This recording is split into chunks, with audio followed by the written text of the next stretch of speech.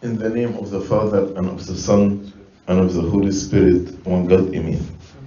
The Gospel of today is one of the very important passages in the Scripture because it is the confession of St. Peter with the divinity of Christ. The Lord asked the disciples, "Who do men say that I am?" And they told him, they said, "You are John the Baptist, you are Elijah, one of the prophets." Then he asked the disciples, "And who do you say that I am?" Peter said to him, "You are Christ, the Son of the living God." And the Lord commended Peter and told him, "Blessed are you, Simon Bar-Jonah, for flesh and blood did not reveal this to you, but my Father who is in heaven." And this is the first point I like to speak about. The word reveal. The knowledge of God is revelation. Revelation from heaven. It's divine revelation to us. When the Lord told him, "Flesh and blood did not reveal this to you," it's not human revelation. It is divine revelation.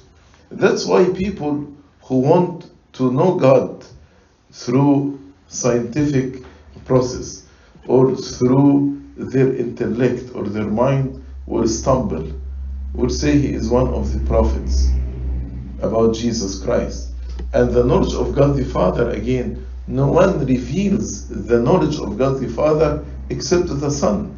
And the Lord Jesus Christ said, "No one knows the Father except the Son, and to whom he wills to reveal." Many people now they stumble and they deny the existence of God. They deny the divinity of Christ because they don't rely on the divine revelation, but they want to reach to this conclusion by their mind. That's why when we submit ourselves to God, God will reveal himself to us. The second point, Peter told Christ, "You are Christ, the Son of the living God." Christ is not the name. The name of the incarnated Son of God, Jesus, that is his name. Jesus, which means Savior. But Christ is a title. Christ means the charismated one, the anointed one. بالعربي المسيح الممسوح. So here we need to ask when Jesus was anointed and why he was anointed, and anointed to be what? We know in the Old Testament people were anointed to be kings, prophets, or priests. That is the anointment, to be a king or a prophet or to be a priest. So the first question, when Jesus was anointed? The anointment when the Holy Spirit descended on him when he was baptized. When he was baptized and the Holy Spirit descended upon him like a dove, this actually the anointment of Jesus, to be the anointed one. Yes, there are many people who are anointed, but the anointed one, the charismated one with capital A, is Christ, the charismated one. So the Holy Spirit anointed him. And you remember when, after baptism, when he entered the synagogue and he started to read from Isaiah, and he read, "The Holy Spirit is upon me because he has anointed me." He said, today this was fulfilled. This prophecy is fulfilled when Jesus Christ was baptized and the Holy Spirit anointed him. Why? As I told you, in the Old Testament, people were anointed to be kings and prophets and priests. And by the way, you cannot be a king and priest in the same time, because priests are from the tribe of Levi and the king from the tribe of Judah. So no one can be a king and a priest in the same time. David was a king, but not a priest. Samuel was a priest, not a king. But the Lord Jesus Christ, when he was anointed to be these three things: the King of Kings, the High Priest, and also the Prophet. The Prophet with capital P. Let's understand these three titles. Because some people ask how we can call Christ the Prophet. In our mind, Prophet just a human being, not God, who became man. The word prophet means he delivered message from God to the people.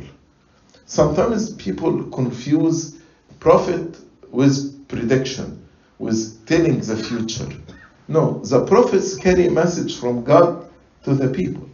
بالعربي نبي يعني ينبئ، نقول نشرة أنباء. So he just delivered a message. God said to Elijah, go and say to the people. And Jesus Christ is the prophet. Because as we read in the Gospel of John, no one has seen the Father. No one knows the Father. The only begotten Son, who is in the bosom of the Father, revealed him, told us about him, prophesied, taught us about the Father. الآب لم يره أحد قط، الابن الوحيد الذي هو في حضن الآب هو خبر يعني أنبأنا علمنا. So when the Son revealed who the Father is to us, that is his function or his work as the prophet. What about the priest? The priest actually is the opposite of the prophet. The prophet delivers message from God to the people. The priest stands before God on behalf of the people. So he delivers messages from people to God. Priest is intercessor, presbyter, presbyter. He actually intercedes on behalf of the people. So the prophet delivers message from God to the people. Priest delivers messages from people to God. That's why the place of the priest in front of the altar, praying and raising his hand or lifting up his hand to intercede on behalf of the people. Christ from the tribe of Judah, and also his priesthood is not after the order of Aaron, but after the order of Melchizedek.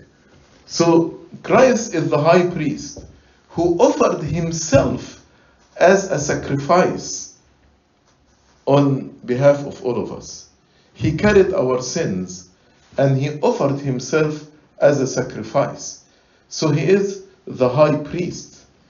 And during the Holy Great Fast, we chant a hymn called Megalo, which is actually chanting for the great high priests. So while we are waiting or looking forward to celebrate the Holy Week, so during the Holy Great Fast, we chant looking for this high priest who offered himself.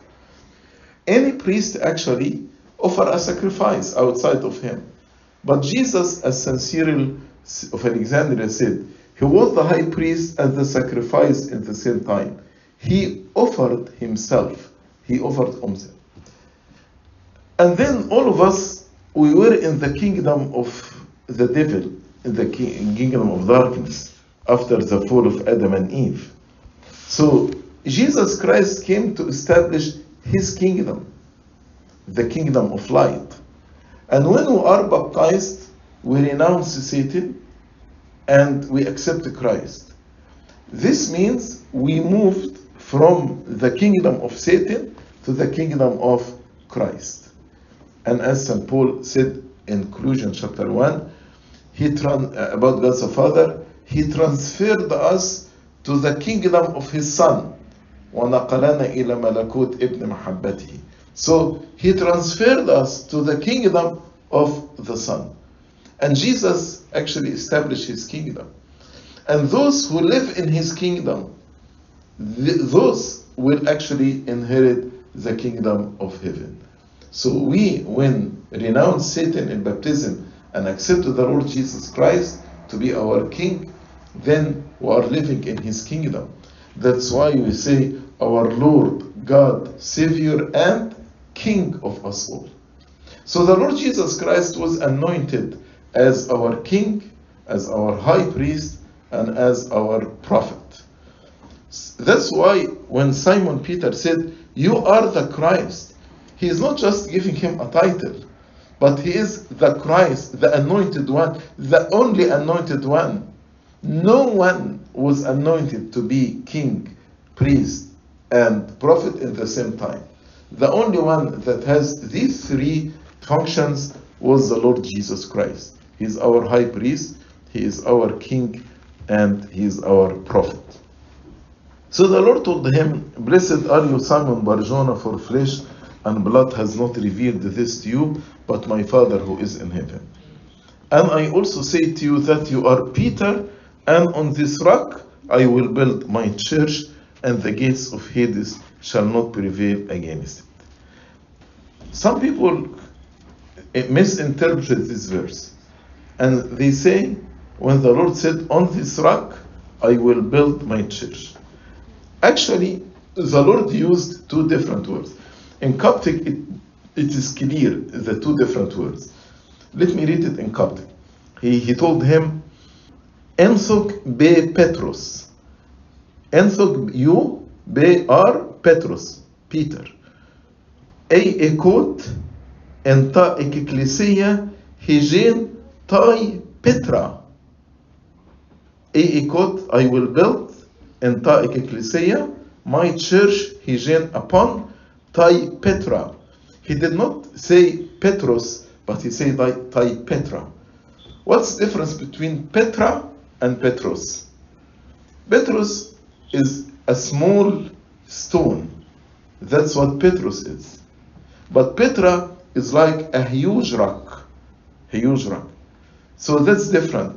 And those who studied the anatomy of the skull, there is a small bone in the skull called Petrus bone. And why they call it Petrus bone? Because it is very strong bone, cannot be broken.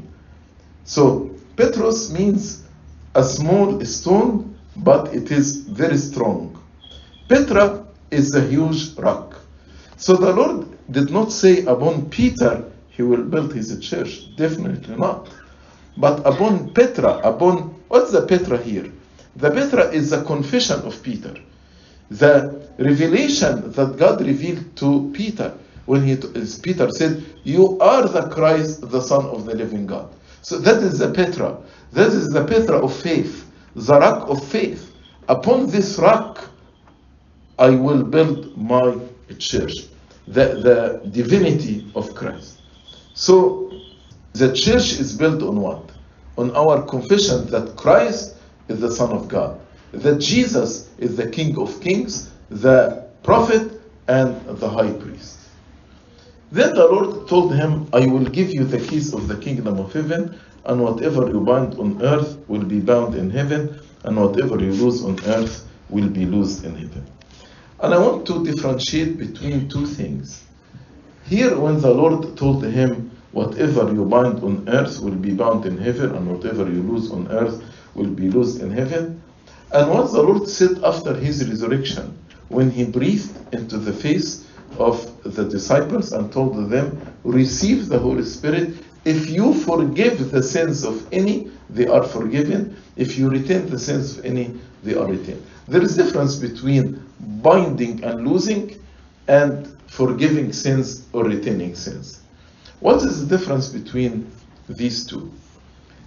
Binding and loosing is about, there is principles and applications of the principle. For example, the principle is to fast. Fasting is a principle. How to fast, that's the application. So I can tell you, if somebody is sick, I can tell him, okay, maybe you can fast that long. You don't have to fast the whole fast because of healthy reasons, etc. So binding and loosing has to do with the application of the principle, not with the principle. For example, the church says there are 7 canonical prayers, but Abuna may tell you, okay, just pray the prime and the compline. That's binding and loosing. So binding and loosing is to give you absolution how to apply the principle, not about the principle itself. For example, Abuna cannot deny fasting, cannot deny prayer, but the application, how to apply it, that is binding and loosing. And that's what we call economia. Economia, how to manage the spiritual life of the people. But forgiving sins is a totally different than binding and losing. Forgiving sins, God gives the authority to the disciples and their successors to forgive sins on earth. And when sins are forgiven on earth, they are forgiven in heaven. That's actually the rule. So that's why we come to our fathers, the clergy, and we confess our sins. So when the Abuna says, your sins are forgiven, may the Lord absolve you, these sins are forgiven in heaven. And Abuna is not forgiving sins by his own authority, because no one can forgive sins except God alone. But he is forgiving sins by the authority of the Holy Spirit. That's why in the absolutions that we read in audibly in the Divine Liturgy, we say, may your servant be forgiven by your Holy Spirit through my mouth. So the forgiveness is by the Holy Spirit, but the declaration of the forgiveness through the priest. So when we confess, when I go to Abuna and I confess my sins, and Abuna sees that I am repenting, then the Holy Spirit, through the priest, actually forgive my sins. So who forgives the sins is the Holy Spirit, but through the priest. And we can see this practice even from the time of the apostles. We see in Acts chapter 19 and verse 18, we read, the people went to the apostle confessing their deeds. Confessing their deeds. So there are two authorities that the Lord gave to the disciples and their successors. One, binding and losing, and the other is forgiving sins. Because people, they confuse these two together. So what I benefit from all of this? When actually I know that Christ is my King, Christ is my prophet, Christ is my high priest, He is my King, then actually I need to abide by the rules of this kingdom. Why? Because these rules are for my best interest. These rules for my salvation. These rules, if I abide by these rules, I will be joyful here on earth. But if I rebel against these rules, it is actually for my destruction on earth and also in heaven. He is my prophet. So the knowledge of God comes through Christ.